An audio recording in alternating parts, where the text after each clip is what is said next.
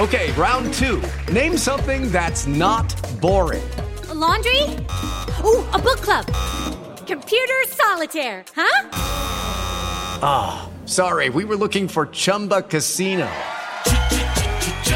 That's right, ChumbaCasino.com has over 100 casino-style games. Join today and play for free for your chance to redeem some serious prizes. ChumbaCasino.com. No purchase necessary. Void where prohibited by law. 18+. Terms and conditions apply. See website for details. Hello, it is Ryan, and we could all use an extra bright spot in our day, couldn't we? Just to make up for things like sitting in traffic, doing the dishes, counting your steps, you know, all the mundane stuff. That is why I'm such a big fan of Chumba Casino. Chumba Casino has all your favorite social casino-style games that you can play for free anytime, anywhere with daily bonuses. That should brighten your day a little.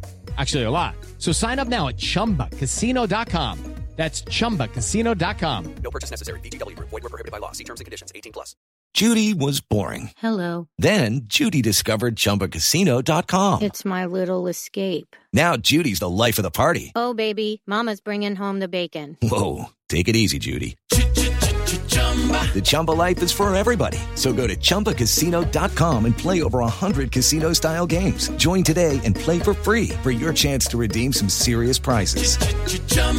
ChumbaCasino.com. No purchase necessary. Void where prohibited by law. 18+. Terms and conditions apply. See website for details. This podcast is part of the Sports Social Podcast Network. This podcast is part of the Sports Social Podcast Network. This podcast is part of the Sports Social Podcast Network. This podcast is part of the Sports Social Podcast Network. At Discount Tire, we know your time is valuable. Get 30% shorter average wait time when you buy and book online. Did you know Discount Tire now sells wiper blades? Check out our current deals at DiscountTire.com or stop in and talk to an associate today. Discount Tire. Let's get you taken care of. This podcast is part of the Sports Social Podcast Network. This podcast is part of the Sports Social Podcast Network. This week on The Marketer's Report, Patrizio Spagnoletto, Global Chief Marketing Officer, Direct-to-Consumer for Warner Brothers Discovery, weighs in on building trust. Trust is a really hard thing to build and a really easy thing to destroy, and we have to be very respectful about that. Our partnership with iHeart has really helped us build that trust and that relationship with the on-air talent. As the #1 audio company, iHeartMedia gives you access to all. Every audience, live conversations, trusted influencers, and the data you need to grow. Go to iHeartResults.com for more.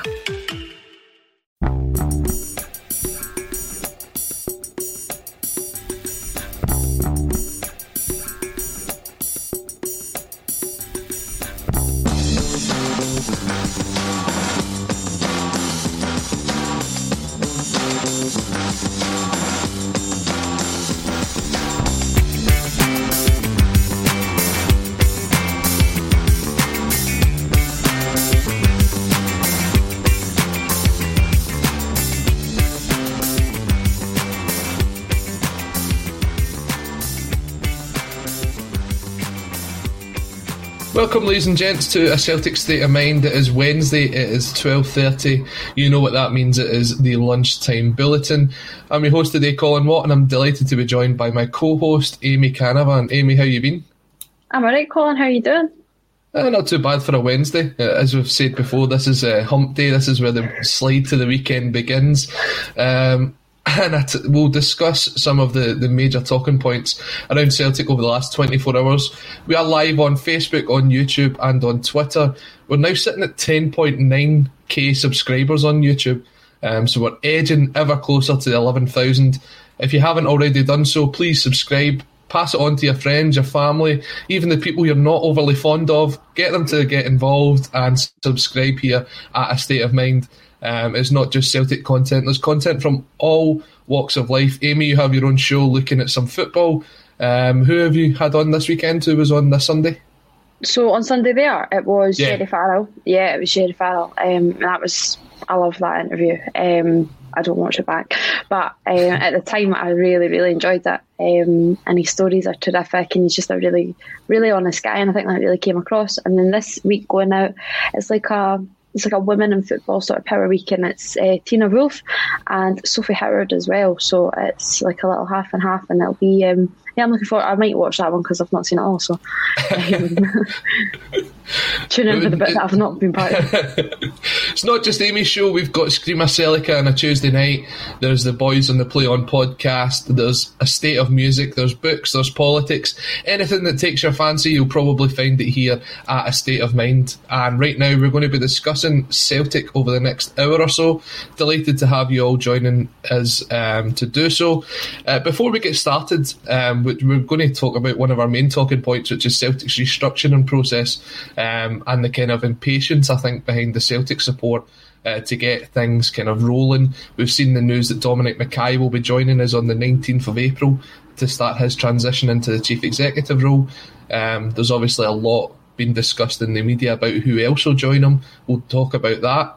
But before we get started, I do want to just kind of touch on Chris Sutton's interview yesterday for BBC Breakfast. It was a really touching interview. If anyone hasn't seen it, please do make sure you go and check it out after this. He discusses how basically he lost his father to dementia, and they believed that it was because of the amount of heading that was involved back in the game then. Hearing the story of what he went through and how he gradually lost his father, it would bring a tear to even the most sternest of faces, and I can't imagine what that must be like to go through. Amy, I don't know if you've managed to see it, but it was really, really sad, and I think the whole football world has managed to put differences aside and come behind Chris Sutton at the minute, haven't they? Yeah, it is. It's gut-wrenching, and it's heartbreaking, and you see his emotion. And I think anyone, if you follow Chris Sutton on Twitter, before his dad did sadly pass, he was forever filling his timeline with him. So it was a really close relationship, and it's something that's still far too apparent. I was lucky enough, I interviewed Amanda Coppell around this time last year, just before coronavirus. I was going to do a project at uni all about dementia and football. I think it was at that time Scottish FA were looking at bringing in heading for under sevens or something like that. The project never got completed, obviously, but I interviewed her and her husband Frank Coppell, who played for Manchester United and Dundee United legend, and he passed away through dementia, and it was through vascular dementia actually, and it was all through heading the ball through all those years. So Frank's Law does great work with the whole head-in dementia connection. So I urge anyone to check that out. And Amanda is similar to Chris Sutton. I think Frank's maybe been dead for 7 years now, so she's just so open about it, it's so honest, and it's something that needs to be talked about. How we improve it going forward is obviously an issue that I think the FA and the Scottish FA, they have recognised now that something does need to be done, but is making sure that the right steps are made, if it be under sevens or just practices, or obviously, as you touched upon it there, the balls nowadays, thank God, are so much lighter. But at the end, it's a really, really tough one, because heading is such a crucial part of the game. But it's not the balls that they used to use back then, Chris Sutton's dad's days and Frank Coppell's days. So I don't know what's going to be done going forward, but the more these stories become apparent and we're all sort of aware of it and the effects, then it can only be for the good. Yeah, and just to touch on a point you mentioned about the balls being lighter now. The weight of the football hasn't actually changed. It's more to do with the aerodynamics of the material that's used. The old balls used to gather all the water, so it would naturally make them heavier. But yeah, I mean, it's extremely brave of Chris to come out and do that. And if the changes that he brings in, if he can manage to get them and saves lives going forward, then it's a massive, massive improvement. And as much as there's nothing better than seeing a good old-fashioned centre-half heading the ball and winning the ball in the air, you've got to take it away from the aspect of training, and kids growing up as well, they're still developing, so you never want to see... There's not really the need for it, is there? No. You're under sevens, even under nines. I was still under 11s. I couldn't really head the ball. I used to get made fun of because I couldn't head the ball. I think it's a girl thing. I was just feared. And of course, it's so correct now that you get taught properly where to head the ball and what part of your head. But there isn't really a need for it at that age. Of course, you can still maybe develop it, and you have to be taught it, because it is such a crucial part of the game still, as you're saying. Centre halves, they need to be able to head.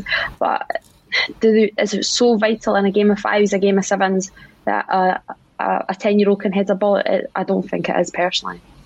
No, I agree with you, and I hope that the changes that Chris has been looking to bring in do go ahead, and we don't lose any more of our heroes to what is an absolutely horrible disease, especially one like dementia, which at the minute has no cure.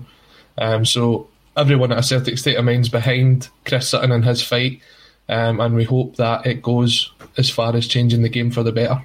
That's all we can really say.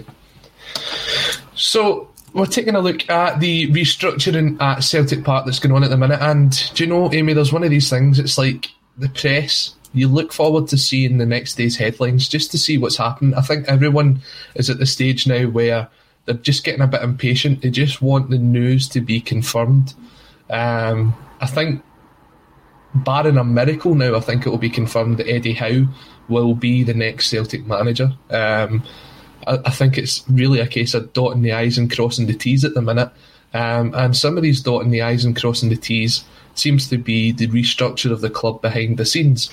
We're taking a look at things like a director of football, technical directors, some of his backroom team, his scouts, even maybe as simple as his player liaison officers, and that's something I want to talk about in a minute. But I mean, I guess you're like me, it's just a case of you wake up in the morning and you hope that that first tweet that comes out from Celtic is not just a happy birthday to someone, it's a Eddie Howe is the next manager. I don't know when that's going to come. I'm sick of having notifications on my phone, and like you say, get hit with a birthday tweet or on this day, or the other day when it was Dominic Mackay, it was, to be fair, I was more than chuffed actually with Dominic Mackay being announced that little bit earlier, but it is impatience. How many weeks now have we been without Lennon? Is it, I don't know, 5, 6? 6 weeks or so, 6 weeks, yeah. Something like that. It's a long time. So impatience is going to be building in. And it is one of those ones that you can go, yeah, you just maybe want to cross the I's and dot the T's. Cross the T's and dot the I's. That doesn't sound right. And of course, you want everything to be absolutely perfect, but the longer it drags on, you know, there's obviously rumours will start to come around if it be Crystal Palace again. They just sort of keep getting brought into this conversation, but there's always going to be something. And we said it, I don't even know when Lennon was still on a job, that if we didn't get something moving fast, these guys were going to get swiped up somewhere else. So no matter how much of one leg's in the door or whatever it may be with how there is impatience growing, and I don't really think you can't blame any of the Celtic support, because it's just that urgency that, my God, we've seen so many things, if buts and maybe should have beens. We've had so many people in the building and then not sign Ivan Toney, for example. So we are just wanting it done. Of course we are. Yeah, and just the point that you mentioned, I'm going to bring this up for 2 reasons. So this is the Endless Celts podcast. Now, the first reason I'll bring that up is it's about the Dominic Mackay announcement. Now, a lot of people have said this is almost like a domino effect. It was like, it had to be Mackay, then Howe, then his backroom team, and it kind of continued on throughout the club. But the other reason I want to bring this up is I was actually on the Endless Celts podcast on Friday night representing a Celtic State of Mind. So do check that out after the show. But without giving away too many spoilers, there's a wee quiz between the Endless Celts and the Axom team. And I brought home the points for a Celtic State of Mind on Friday night. It went to penalties, but David Marshall provided the goods and Axom are back on the board. But yeah, looking at it, Mackay's kind of appointment seemed to be the first step in this complete restructuring process. He's now coming in basically 3 months early into the job.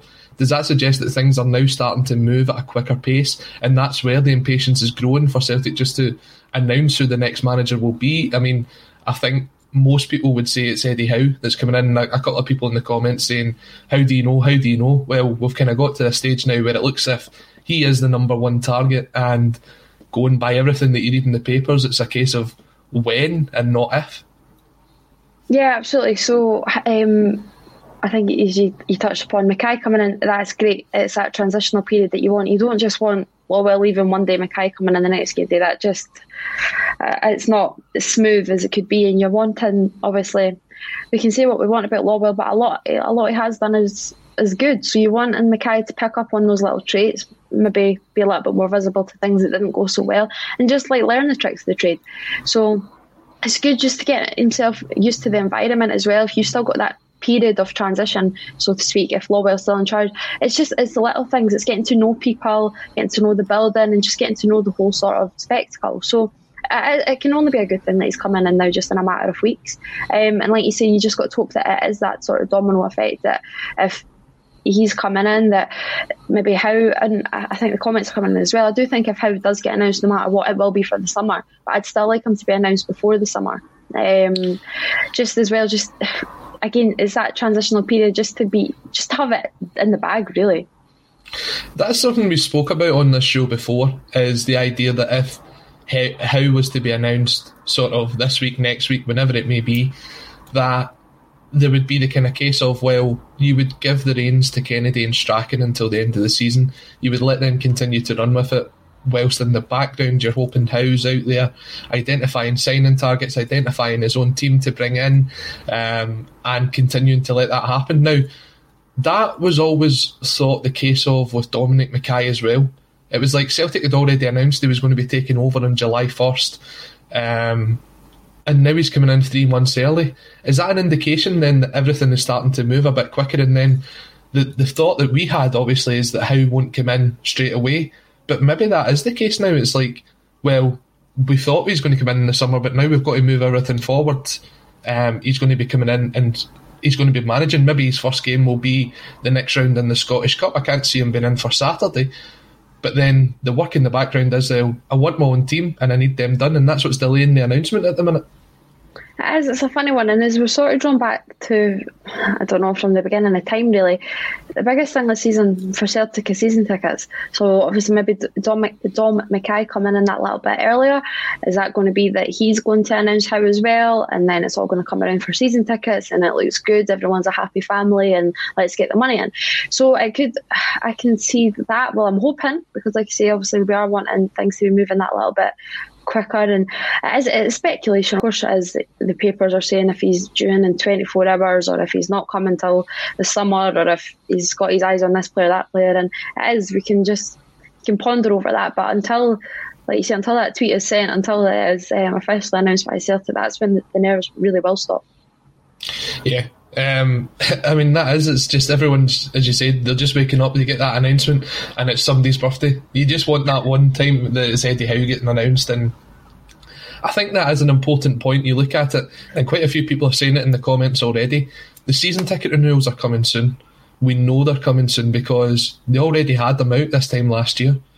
I guess you could say last year it was a case of they knew what was coming with the COVID outbreak. They knew that fans were probably not going to get into the ground, so it was a case of getting the money in as soon as possible. But then this season, I don't know if it's kind of back to the normal schedule. I can't actually remember the season before when the renewals came out. Maybe someone in the comments will be able to let us know. But it does seem as if we kind of wait to announce this big important news to kind of give the bit of a PR boost for the renewal. So it's like, get behind Howe and the boys, renew for season 21-22. Do you think that'll be the case then? We'll just maybe announce it at the same time? Yeah, as you say, something needs to give this season. It's been a disappointing one. So they do need to get the fans back on side. It's the Marketer's Report. This week, Patrizio Spagnoletto, Global Chief Marketing Officer, Direct-to-Consumer for Warner Bros. Discovery, weighs in on the difficult task of building and retaining consumer trust. Trust is a really hard thing to build and a really easy thing to destroy, and we have to be very respectful about that. Our partnership with iHeart has really helped us build that trust and that relationship with the on-air talent. The best thing for us to do is to build a relationship with our consumers. And if those consumers have a relationship with the DJs that are on air, then we want to build on that. House of the Dragon, which was one of our most successful, if not the most successful campaign we've ever done for a show, audio was a core part of that. As the #1 audio company, iHeartMedia gives you access to all. Every audience, live conversations, trusted influencers, and the insights and data you need to grow. Not just a media company, iHeartMedia is your access company. Go to iHeartResults.com for more. It's the Marketer's Report. This week, Patrizio Spagnoletto, Global Chief Marketing Officer, Direct-to-Consumer for Warner Bros. Discovery, weighs in on the difficult task of building and retaining consumer trust. Trust is a really hard thing to build and a really easy thing to destroy, and we have to be very respectful about that. our partnership with iHeart has really helped us build that trust and that relationship with the on-air talent. The best thing for us to do is to build a relationship with our consumers. And if those consumers have a relationship with the DJs that are on air, then we want to build on that. House of the Dragon, which was one of our most successful, if not the most successful campaign we've ever done for a show, audio was a core part of that. As the #1 audio company, iHeartMedia gives you access to all. Every audience, live conversations, trusted influencers, and the insights and data you need to grow. Not just a media company, iHeartMedia is your access company. Go to iHeartResults.com for more. And Dermot Desmond have kind of suggested, they're aware that things haven't went to plan this season and that fans are unhappy. So they are aware that they need to get them back on side. And as you say, it's going to be a PR stunt at the end of the day. It's still a business. And that's how they'll see it. They are aware, I think, obviously with how, I think it was last week, it looked like, I think Sky Sports or whoever broke the story that it looked set that it was going to be announced. It gives them that sort of little bit of time to take that a step back and look and see, like, what's the reception amongst the Celtic fans? Are they happy? Are they not? I keep going back to Anthony Hargreaves. Is it a appointment or a disappointment? And they'll be aware now, probably a week on, the Celtic support are happy. It probably is the most realistic one that we could get. So it's a bit of a buzz for them. They know that they're probably going along the right lines. So it is a waiting game now to get it done. But for them, definitely, I think that this period has been a very important one for them to see what the reaction has been like amongst the Celtic support. And when we talk about the backroom team, the name that always seems to be cropping up, and I think it's a name that's quite familiar now to Celtic fans, is that of Fergal Harkin. Now, a lot of people, and even Stephen McGowan at the Daily Mail, who has had phenomenal sources at Celtic for years now, he's always one of the first to break these kind of big stories for Celtic, was that Celtic already had a deal in principle with Fergal Harkin to come in as the director of football. The sting in the tail here seems to be that Howe is looking to bring in his kind of former colleague and former Scotland international Richard Hughes into that role as well. Suggestions are now out there that maybe the two of them could work together, with Hughes being the sort of technical director and Harkin being in as your traditional director of football type, looking into the recruitment, with the departure of Nicky Hammond as well last week. And I believe the person that works alongside Nicky Hammond has also left as well. I can't remember his name off the top of my head, but they were part of the team that worked together. You wouldn't know that because Celtic haven't advertised that was the fact that he'd left, but I don't even think they'd advertised that they'd brought him in to work alongside Nicky Hammond. So it could be that we need more than one person to kind of run that side. And if Howe's wanting his own people, for me, I think you've got to kind of show him that backing. We see what happened when Lennon wanted to bring in his own people. He was looking to bring in Tommy Johnson as one of his scouts. I think it was potentially for the head scout or the head of recruitment side of things. If Howe wants his own people and you're really committing to putting this new era in at Celtic, you've got to give him that sort of the keys to Parkhead to say, go and appoint your own team, and not just kind of give him what's left from the old regime. Absolutely. I think, again, I keep talking back, but probably around the November sort of mark or whatever, when things were starting to really look evident that this was going to be an absolute disaster of a season, we've sort of, now you can take that step back in hindsight and go, wow, we've maybe not been functioning that well for that many years, but the success has been covering it. And of course that's going to come into play because hindsight is a wonderful thing. So, but from this, we have now realised that how many things are not working, if it be that not having a director of football or the Nicky Hammond situation, or there's just evident that things aren't going right.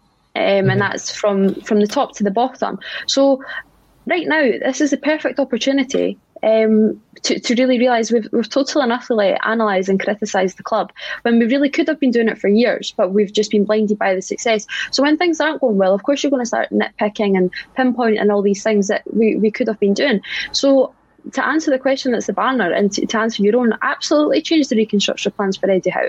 We're wanting to bring in somebody new, somebody fresh.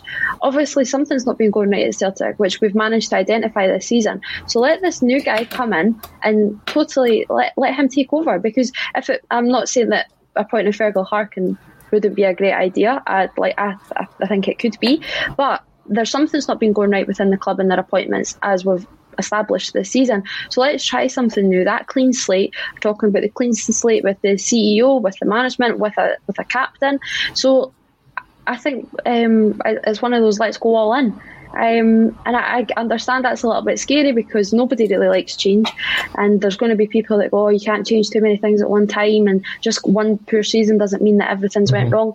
But no, these things have been deep-rooted. This isn't just all came around this season, it's just came to light this season because the success hasn't been there to cover it, really. And we mentioned before, we are live on Facebook, on YouTube and on Twitter, so do leave us your comments and we'll bring some of them up onto the screen, just like Stephen Ferguson has done here. And it kind of goes against one of the arguments of allowing Howe to do this and to bring in his own complete team from start to finish. And it's, remember, if Howe has his total full team, including director of football, when he goes to the Premier League, he'll take them all with him. Now, a lot of people have said this about the appointment of Brendan Rodgers back in the day as well. When you look at when Brendan Rodgers left to go to Leicester, took with him Chris Davies, Kolo Toure. I believe he actually took his fitness coach as well as his head of sports scientist. So he took basically the whole team, and that's people that he trusts. So you can understand that. Now, Celtic were pretty heavily compensated for that, to the point where figures have been brandished about that they got roughly around £9 million for that whole team leaving to go down to Leicester. If that's the case, Celtic would have to be back in the position once again of looking to rebuild this structure. So can you see that side of the argument where, well, perhaps it should be left to Dominic Mackay coming in, it should be left to other members of the Celtic hierarchy to make those decisions, so that when it comes to the point, because every manager has a shelf life in football, Eddie Howe's not going to be here for the next 15, 20 years. That just doesn't happen in football anymore. You'll see that if he does come in, he'll maybe be here for somewhere between 3 and 5 years, and then he'll either depart the club in the same manner, hopefully not to the same extent that Neil Lennon departed the club, where we're looking to build again, or he'll move on the same way, and again, hopefully not to the same extent that Brendan Rodgers left the club as a success, and the other teams are out there and looking to get a hold of him as their next coach. With that being in mind, Celtic can't really afford to fall into that position, to be underprepared, to not have a full team ready to basically hire a coach that can say Eddie Howe out, X in. So do you see that side of it, where Celtic should really be in control of that and Eddie Howe should just be in control of the football side of things? Absolutely, you can appreciate both situations, and everything you just said there is spot on. If they all go, then the new guy will probably bring all new people in, and it's one of those, it's far from an ideal situation, and of course you would still like a fair bit of continuity. So it's tough, obviously. Somebody's got to play devil's advocate and offer both sides, but I think the point we're trying to make is that we just can't keep continuing in that sort of mindset, but then go, oh, there's something not running right. So maybe we do have to try something new. I understand, I think Stephen Mullen said something about, like, obviously a manager really then, is it okay that they are really technically appointing their boss? There's somebody obviously above him, so and I get that. So it swings and roundabouts, and it's one of those that it is, as you said, it's a vicious cycle being a manager, and there's a shelf life, and there's only going to be so many years that he's going to be here. He's not going to be here. The days of Fergie and Wenger, they're long gone. So it is tough. I'd still go, and I totally take in everything you've just said there, and I think you made a really great point, but I just do think that the way to go is probably letting Eddie Howe come in, shape the team that he wants to shape, and take it from there. But maybe that's being a bit naive and green, sort of being naive and not really looking forward to the future a little bit. I'm just wanting it right done now. I know. Give him what he wants. Spoil him. Just get him in. Pay that wee bit extra. Tuck everything at him. No, but I think this is the kind of stage that we're at now. Is everyone's already looking forward to next season. I know we've got the Scottish Cup, and we'll talk about the draw for the next round shortly. But if you speak to people like Jim Orr, he just wants this season to be over and done with now. Just finish it, wrap it up, and let's start the rebuilding for next season. And I think there's probably a couple of people in the boardroom that are looking to do that as well, and you can see the plans are already kind of getting put in place. There's a position in this backroom team that I want to talk about that I think will be very crucial, and that appointment could be one of the things that either helps Celtic with this transition, because we're looking at it that there could be quite a lot of player turnover this summer. I think quite a few people are already earmarked for moves out the door. There's been bids coming in for some other players as well, if you believe what is in the papers. The player liaison officer. Now, I'm going to kind of sidetrack on this just for a minute. The player liaison officer here is basically the person that when you move to the club, they're the person that kind of suits you, gets you sorted out, they take you to your hotel, take you to the flat that the club's kind of rented out for you. They make sure your family are okay. They make sure your dog, your cat, your whatever you've got is kind of brought into the country properly. They make sure you're settled in at the club. They're your sort of go-between after training's finished to when you go back in the next day if you ever need anything. You see stories about ones that have to go and get their shopping for them because they don't know what they're doing, helping them drive because they're not sure about driving on the left-hand side of the road. Things like that. Now, at Bournemouth, one of the player liaison officers was actually a cult hero, not for Bournemouth, but for Carlisle United, and it is the famous Jimmy Glass. Have you heard the story of Jimmy Glass, Amy? I've not. So Jimmy Glass went down to Carlisle on loan. I think it was the 98-99 season, and Carlisle were sitting second bottom in the old Division 3. They'd sold their only fit goalkeeper, so they had to bring in a goalkeeper on a short-term loan spell. So he was in for 3 games, and it was between themselves and between Scarborough to who was going down into the conference. And on the last day of the season, it was Scarborough versus Peterborough and Carlisle United versus Plymouth Argyle. So there was only 1 point between them at the time. Scarborough and Peterborough finished 1 each, and there's a couple of minutes added on. In the Carlisle game, it was also 1 each. At that point, Carlisle United were going down. Gets into the last minute, and they send Jimmy Glass up for the corner, and it's the old dream. The goalkeeper scores from the corner. Complete cult hero. He kept them up, kept them in the league. Scarborough went down, and I think within a couple of years they actually went out of existence. So it just shows you how much that man actually saved the club. Yeah. And it's a fantastic one. I think there's a documentary on Sky Sports, if anybody hasn't seen it. Definitely go and check that out. Jimmy Glass, he's like the Webster Dictionary definition of cult hero. 3 games, 1 goal, 1 clean sheet, outstanding.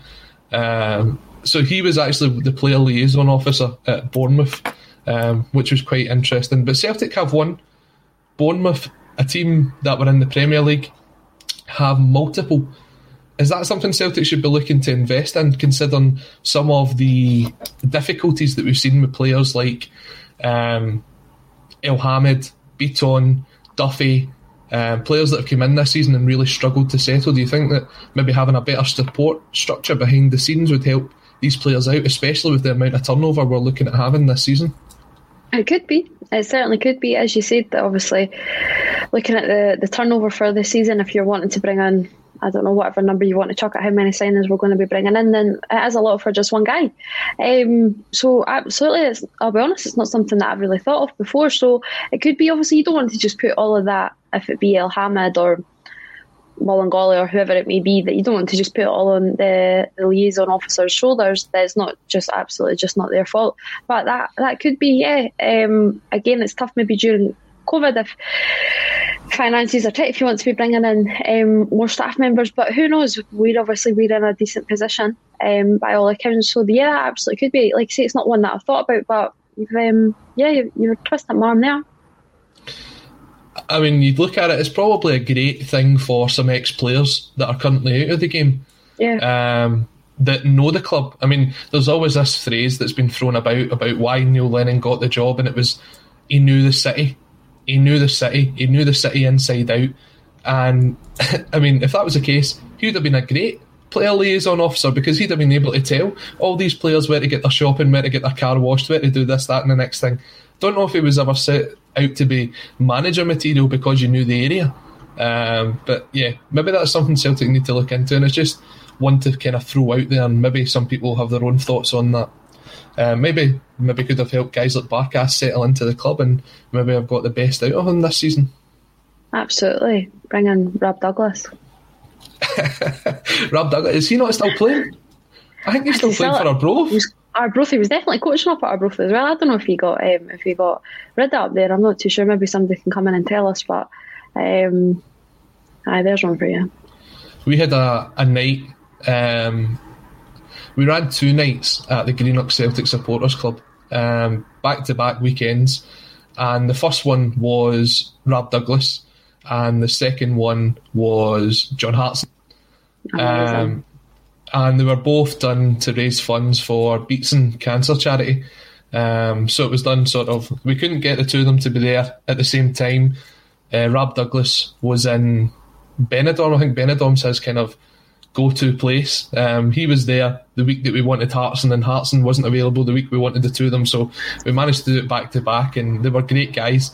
Now, I wasn't able to be there for the Rob Douglas night, because I was in Rome. That was the night after Celtic beat Lazio. Were you in Rome? No, I've never mentioned that before. Really? Didn't know you went to Rome. Wow, didn't know that one. It's a lovely city. You should check it out sometime.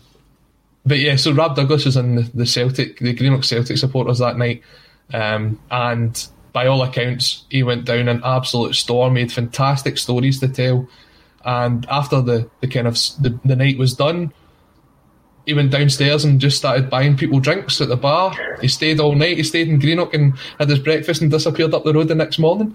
He was a fantastic guy and a kind of your typical football fan by all accounts. So good guys like Rob Douglas, I think he'd be great on the scene, especially when this all opens back up. More nights with Rob Douglas. I'm sure he'd have plenty of great stories to tell. Absolutely. Can't disagree there. So welcome to everyone who is joining us on A Celtic State of Mind. We are almost half an hour in. Just got to bring this up, Paul Cockwell. Did you meet the Pope, Colin? No, he was actually at the game as well, I've heard though. As a joke. It's been a week since the two of us have got together, and in that time Celtic have played Falkirk in the Scottish Cup. Did you manage to catch the game at the weekend? I caught the second half. I was working.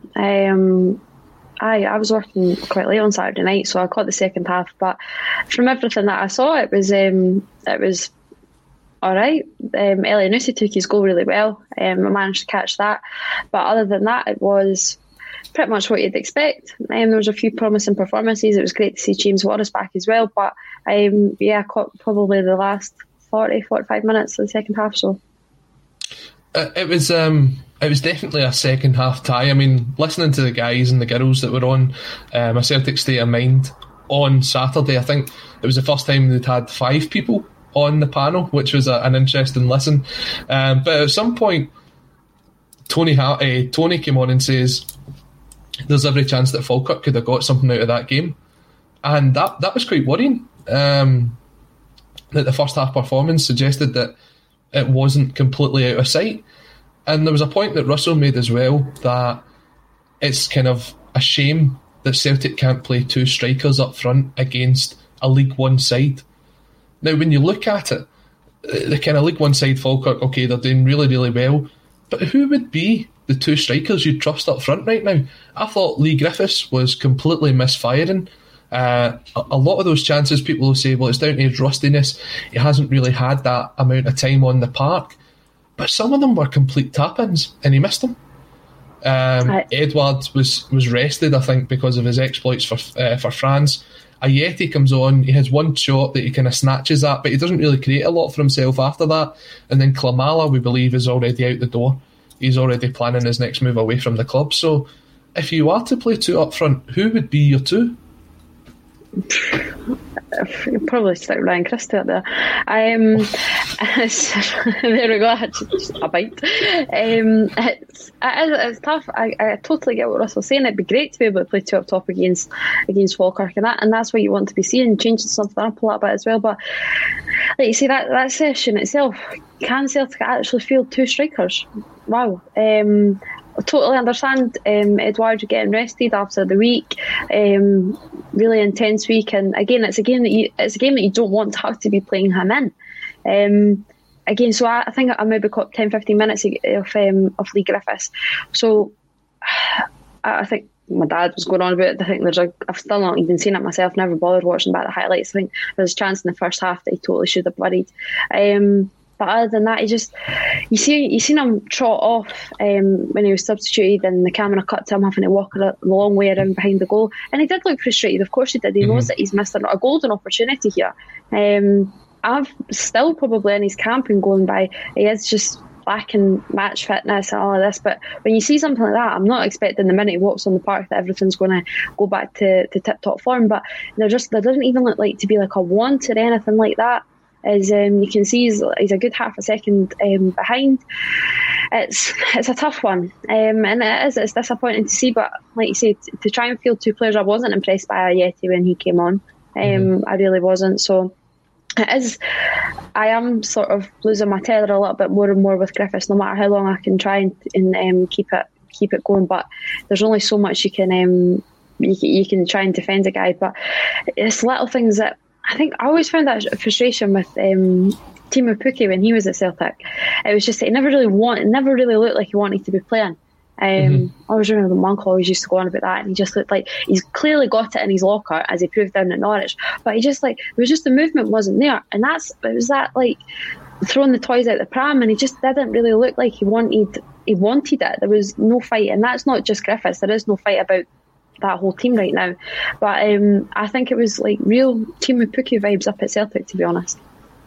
When I take a look at it, I mean, Griffiths' movement at the weekend showed that he hadn't played a lot of football, but the fact that he was getting into the positions and you're going, oh, stick it away, and it just didn't seem to click for him. And there's probably two very divided camps in the Celtic base. It's the ones that would tell you that Lee Griffiths has had more than enough chances at Celtic and that he should move on. And we hear rumours that he's linked to move up to Aberdeen. And you hear the other side of the story where people think, well, if we can get him fit, if we can get him playing consistently, he'll score X amount of goals a season. And when you look at it, if Edouard was to move on, he's maybe the only striker that you've got. But how many times can you trust Lee Griffiths? I mean, that was his chance to kind of stake a claim in the team. When you look at two up front this season, the two that have really impressed me with their interplay, with their kind of playing off of each other, has been Odsonne Edouard and someone who isn't even a striker in Mohamed Elyounoussi. I think that they've managed to kind of play together very well. Elyounoussi is either playing as a sort of shadow striker or he's playing as a number 10 off him. But he's someone that's got 15 goals this season. And Lee Griffiths, for all his time that he's been on the park, has only managed to scupper up a couple of goals.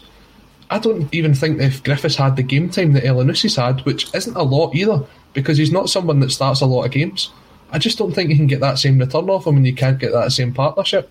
So maybe it is for the rest of the season that you see Edouard and Elyounoussi up front as the two. Could be. It really could be. Like you say, it's then maybe offering another role in the midfield.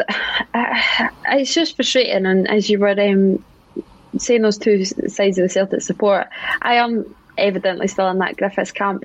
And it's just... It is frustrating. Like me, it's frustrating to be in that camp because you're trying to stick by him. And I think, of course, I am still holding on to that 40-goal season because that was one of the best seasons ever for me, and everything was just ticking away absolutely fantastic. I think my fear is, and probably the reason I want him to keep him at Celtic, is that I can just totally enough see him going to, if it be Aberdeen, if it be Hibs, and coming back and haunting us. Because I just think that's the sort of nuisance player that he is. And I can see himself probably getting a little bit fitter, maybe not, but I just have this vision that he's just going to come back and haunt us, and that's maybe wrong with me, that I'm just wanting to keep him so he's not playing against us sort of thing. You could say exactly the same about Brown, of course, but it's just that there is always an if with Griffiths, and you're like, oh, or it's always tied back to that 40-goal season. But then I think the biggest frustration this season is you saw what he could do last season before everything was stopped due to Corona, obviously. But those however many months, 3-4 months period from December, January to March-ish, it was terrific up top with Edouard. And it was so crucial to that turnover and to really that success of that 3-5-2, that shift. And he was right at the crux of that. So you know that there is still that player there, and there has to be, because when he is fit, he is the best goal scorer in Scotland, the out-and-out goal scorer. will he ever get back to that though? I don't know. It's becoming increasingly hard to see it, isn't it? I mean, just you take a look at this, right? So I'm just going to go through some of the comments that's come in the last couple of minutes, just with both sides of this argument. Jim Hannaway, even if he doesn't score, Griff makes so much space for others in his box and his touches are mostly superb. Fraser Ogilvie, come on man, talking about a rebuild, progression back to the top, get ahead in Europe, and you want to keep Griff. It just shows how split the fan base is on Lee Griffiths. Gary Miller on Facebook coming in here, I think Griff still has something to give or to prove. And I'm just trying to find this last one. I can't find it somewhere. There we go. Barca Boy coming in on Periscope on Twitter saying 18 grand a week for a player who's not fit with 6 games left in the league. It is quite concerning. And it will completely split the fan base when Lee Griffiths does eventually leave the club, whether that be in the summer or when his contract runs out next year, because I don't see him probably signing an extension. He'll not get the game time he'll probably be looking to do if he extends his career. I think it's a kind of similar situation to when Chris Commons left the club as well. There was always this clamour for that as long as Chris Commons was out the team, people wanted him back in, they wanted to see what he could do. But if he's not proving it to the manager and the coaches in training, which maybe Lee Griffiths isn't doing, we can't say that for certain, he would just not get the game time. So if he's not fit, as Barca Boy said, with 6 games left in the season, for me, I think looking at the summer, it's maybe time to cut your losses. Yeah, it is, and I think it's a deep-rooted issue, this whole if he's fit, if he's not fit. And nobody, I don't think you can really know if he is, because one match isn't going to prove if he's match fit or not. It's maybe Griff just sort of epitomises this whole team, this lack of fitness. You look at, everybody keeps kicking on about Turnbull, and I understand that could still be due to that injury that he picked up when he was at Motherwell that postponed the deal in the first place. But Turnbull's still not making the 90. Rogic never makes the 90. But there does look a tiredness about the side. And maybe Griff's just the whipping boy, and that he just sort of, it's him. But even there just doesn't look like there's that fight, and that's what we keep going back to. And again, that's just the team right now. So it's an if button maybe, and I think in an ideal world, probably love him to be banging in 20 odd goals a season still, but it just doesn't like to be the case, does it? There was a term you mentioned there as the whipping boy, and someone that's been the eternal whipping boy of the Celtic support over the last number of years is James Forrest. Now, James Forrest obviously coming back into the side, got his goal at the weekend. I thought he looked sharp for the amount of time that he'd been out.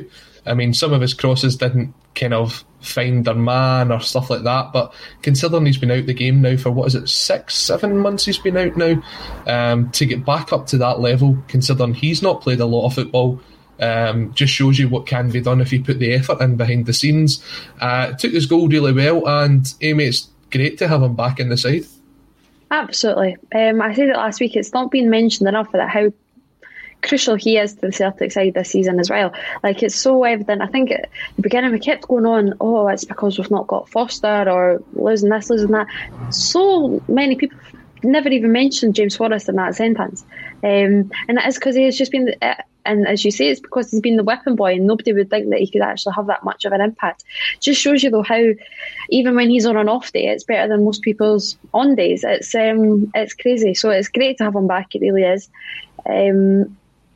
It's almost that one chink of light that's probably came in these last few weeks, that it looks like that he's back, and if we can just use these however many games are left to get him up a little bit fitter, get him ready. I don't think, no matter what, I don't see him going to the Euros, which I think is extremely disappointing for him, especially because he played such a great part. I think he scored like those 5 goals in 3 games or something like that, didn't he, for Scotland? It was crazy. He went on a wee spell. A hat-trick and a double, yeah. So it's gutting, obviously, because I don't know. I don't really see him, no matter what happens.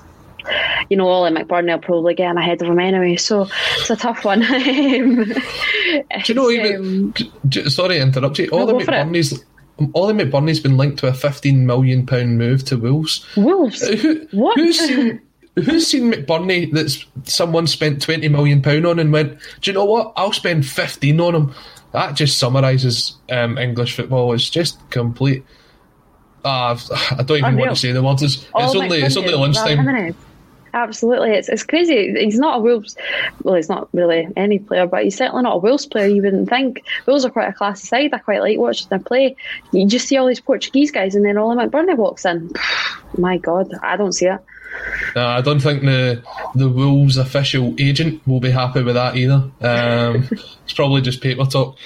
But James Forrest obviously coming back into the side. You mentioned he might not be going to the Euros. You see maybe someone like Ryan Fraser playing in that position. I'm not actually sure who else would maybe play wide right for Scotland. It wouldn't be Ollie Burke, put it that way, because James Forrest would be in well ahead of him. James Forrest, for me, I mean, this is his 10th season at the club now. He's someone that's been at the club since 2003 when he joined the youth system. He's made his way through. Probably after this season, he'll be the longest serving player once Scott Brown leaves the club. Between him and Callum McGregor, I would say. Someone will confirm out of the two who that will be. Here's a grenade to throw out there and see what the response is from the commenters as well. We've always said that Callum McGregor would be the natural replacement for Scott Brown as a captain. Why not James Forrest? There's one for you, isn't it? I don't see... in fact, no, let's go you first. Why do you see that? Well, I think when you look at Forrest, it's someone that's been at the club for such a long time. He knows the ins and outs of the club. I don't think he's got the command on the park as such yet, but I think he has the potential to grow into it. When you look at it, it looks as if Callum McGregor is a target for Leicester in the summer. Could potentially move on. You've got to sort of reward that loyalty. If he's not the captain, I'd like to see him come in as a assistant captain at the very least. I mean, who else is there? Say it's not McGregor, say it's not Forrest, who do you give that armband to? That's a good question. I don't have a clue. But I think, quickly move on. Jungle Lion literally just said that as well. That's obviously, that's the dream. But before I asked you for yours, like I say, Jungle Lion just said it as well. I don't like forwards as captains. It's just something I know.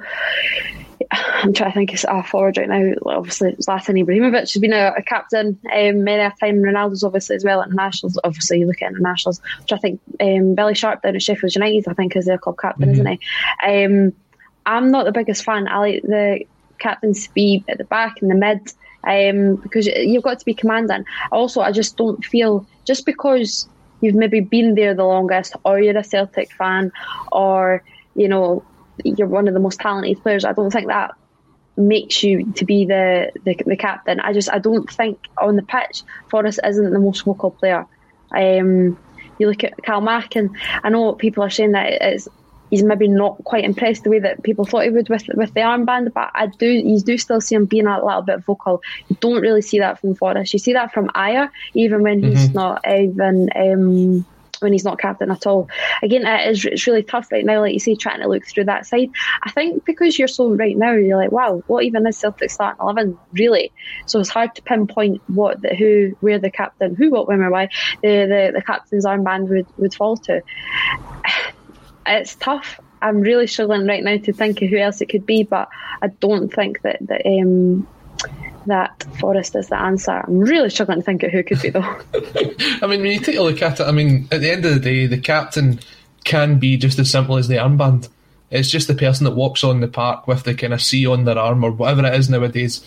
And you're looking for a lot of the players on the team to be natural leaders. Now, obviously, Paul brought up his point, he would keep Ajer. Now, there's a good chance that Ajer could move on in the summer, and he could be used for the money that comes in to start the rebuilding process that we discussed earlier on.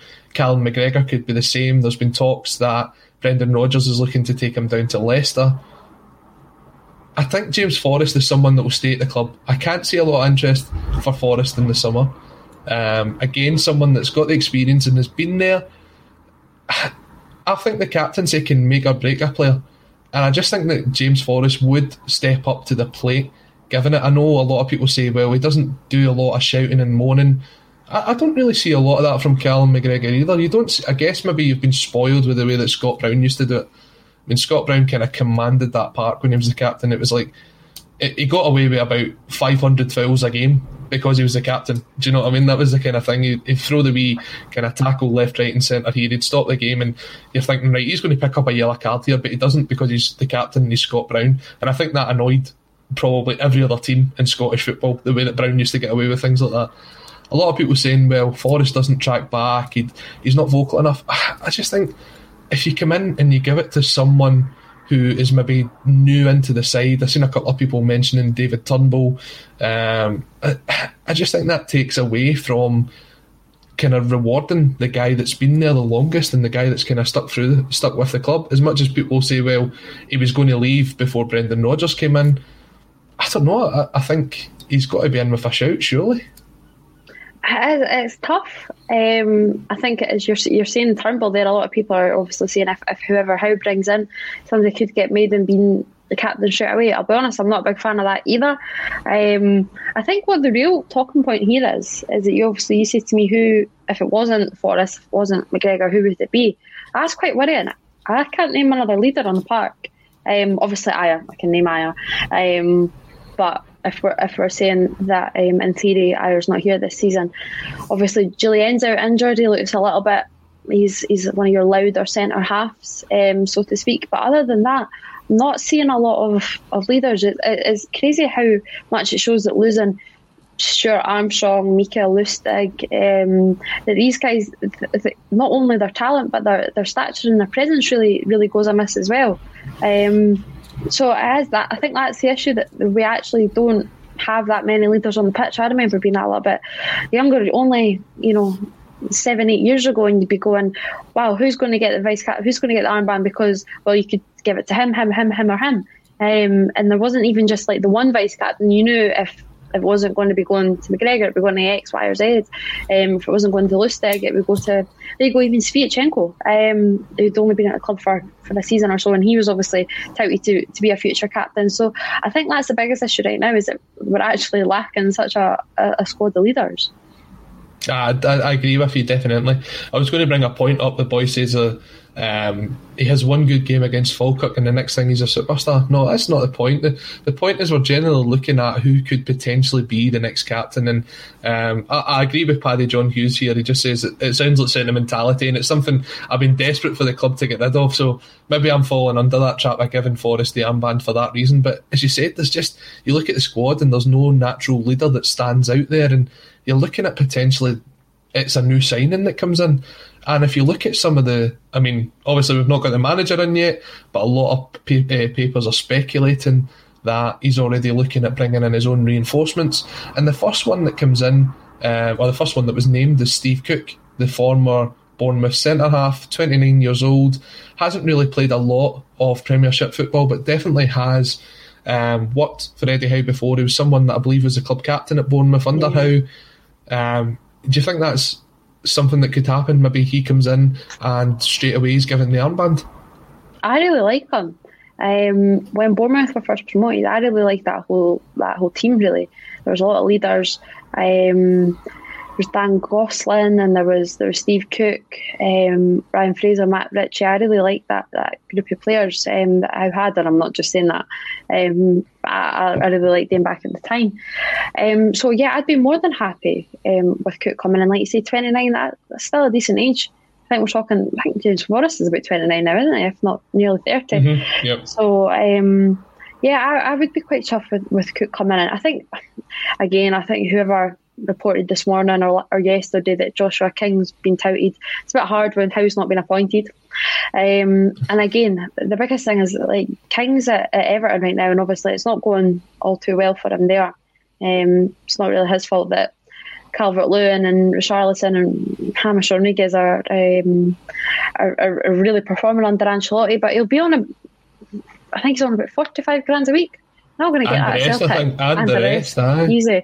So, and it'll be the same with Cook. That obviously it was a smaller budget at Bournemouth, but he'll still be on a pretty wage being in the Premier League. So it's going to be one of the big talking points if they will be expected to take a massive pay cut especially King. But if Howe can work his magic, then absolutely. But as we say, it's crazy that people can, and publications can be reporting on Eddie Howe's looking to bring King to Celtic when Eddie Howe is not even at Celtic. So it's crazy, to be honest with you. I find it's just all hearsay. The thing with King as well was it was quite a strange move. His move to Everton, I think it was for a couple of £1 million in January, but it was only a 6-month deal that he signed. He only signed until the end of this season, so technically he is available on a pre-contract. I believe that Everton have the option to extend that another 12 months. Doesn't look as if he's kind of done anything whilst he's been at the club to suggest that they'll extend that. You look at Dominic Calvert-Lewin, that's banging in the goals for Everton at the minute. He's obviously not going to get anywhere near the side. I think he's got 1 goal in 7 or 8 appearances. No starts either. I don't think he started for Everton yet. No. And his Strangelove, the Doctor, which is a fantastic username, comes in and says it's clickbait season. Now, I had someone saying that me saying James Forrest should be the next captain is clickbait. That's not. That's me giving my opinion. But a lot of these papers will be trying to kind of get their stories out there and get them sold. But it gets everybody excited, doesn't it? I mean, we're already excited for who could potentially come in there. Do I think Celtic will sign Joshua King? Probably not. But if that's the kind of player that Celtic's starting to target by introducing someone like Eddie Howe to the club, that can't necessarily be a bad thing. No, absolutely not. It'd be, if you said a few years ago that Celtic could attract Scott Sinclair, then, my God, Scott Sinclair was getting touted for everybody. So there is that whole, obviously that was Rodgers' guy and he liked to play under Rodgers. King could easily be one of those who really... Actually, if you ever listen to Joshua King, he credits Eddie Howe for pretty much his whole career. So again, it could be as easy as that. I think when Sinclair first came in, people were like, past his sell-by date, it's never worked out. He's never really lived up to the expectations. That turned out all right. Some players just need that little arm around the shoulder, and you never know what a personal relationship is like. So, is that a non-starter? It's not a non-starter, but do I see it really happening? Let's have a little bit of optimism. You say no, I'll say yes. Come on. For me, when you look at his career outside of Bournemouth, it really reads like Ollie McBurney's Wikipedia entry. It's so many games and very little goals. But then you see what... No, he's not that bad. But when you look at, if you take Bournemouth out of the equation, he hasn't scored a lot of goals. That's what I'm saying. But under Eddie Howe, Eddie's obviously managed to get the best out of him, and you get that with certain players. I mean, you mentioned Scott Sinclair. When he kind of worked under Brendan Rodgers, he always managed to get the best out of him. His time at Swansea and at Celtic is certainly some of his best parts of his career, and I think by all accounts he's doing really well at Preston at the minute as well, which is great for him. And certain managers and certain players just work really well together. So if it's someone that Eddie Howe can trust, then I can understand that. But I don't see him taking that pay cut. I know there's obviously going to be some budget for the wages with some of the players that's moving on this season, but if you spend that kind of money on him, are you then compromising getting in players in other positions? Yeah, it is. As we see, that's going to come down to the money and those wage cuts. If we're seeing 45 plus, certainly not going to be on at that when he comes up. If he comes up here, so like I say, I think the thing here, and he's definitely been linked with Celtic before.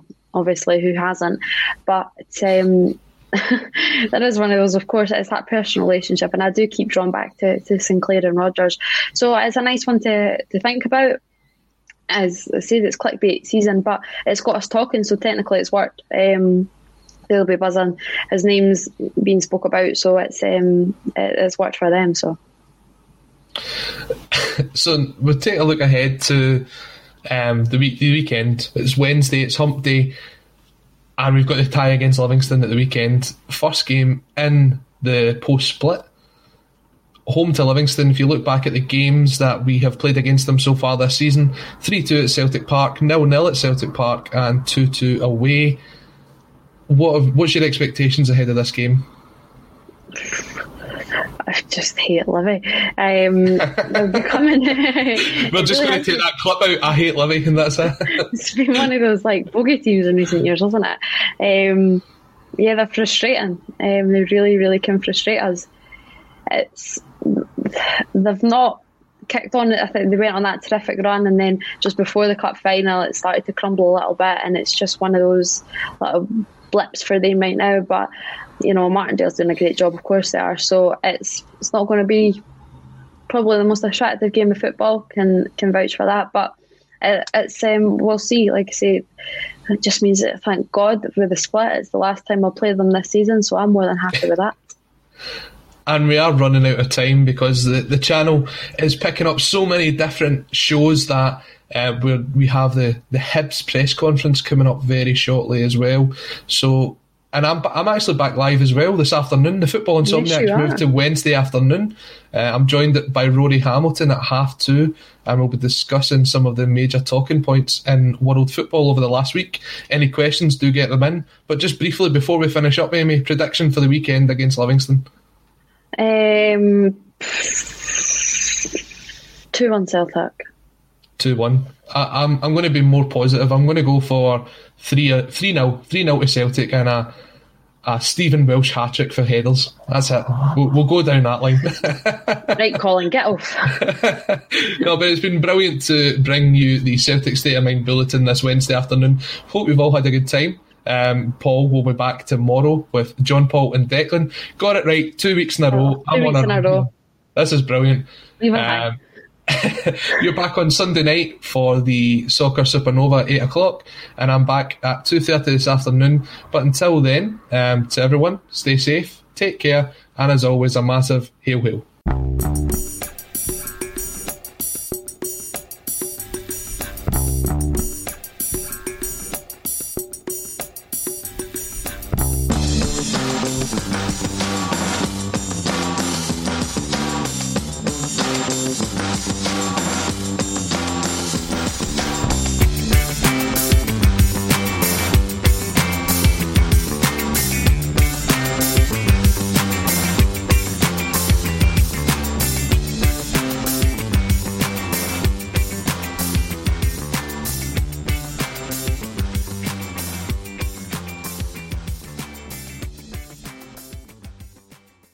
Hey, what's up, guys? This is MMA fighter Clay Guida, and I'm not afraid of anyone or anything. But losing my hair was an entirely different kind of fight.